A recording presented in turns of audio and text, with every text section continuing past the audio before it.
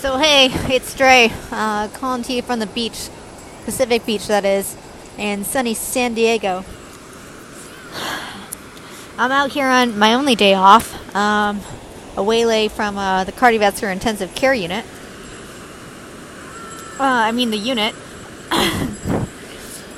where we'd be switching out organs occasionally. So what I wanted to talk to you about today is, what do you do about grief? Grief is defined as the mourning of something you've lost. It could be something that changed, a major life event you were looking forward to, like a wedding or a trip, or even seeing a friend. But more often it's the loss of someone that you knew, loved, and lived with.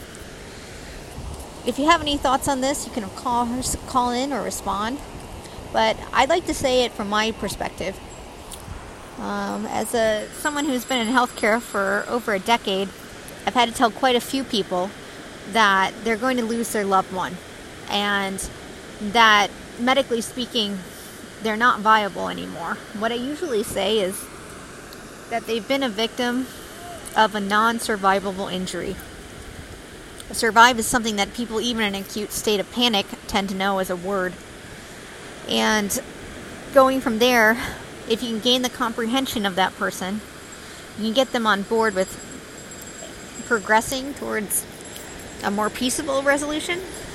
Or if they want to fight and rally, you rally with them.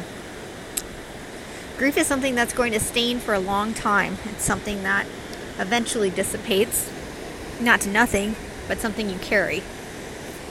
Grief can often manifest itself in different ways: mania, hyperactivity, even depression, tiredness, fatigue.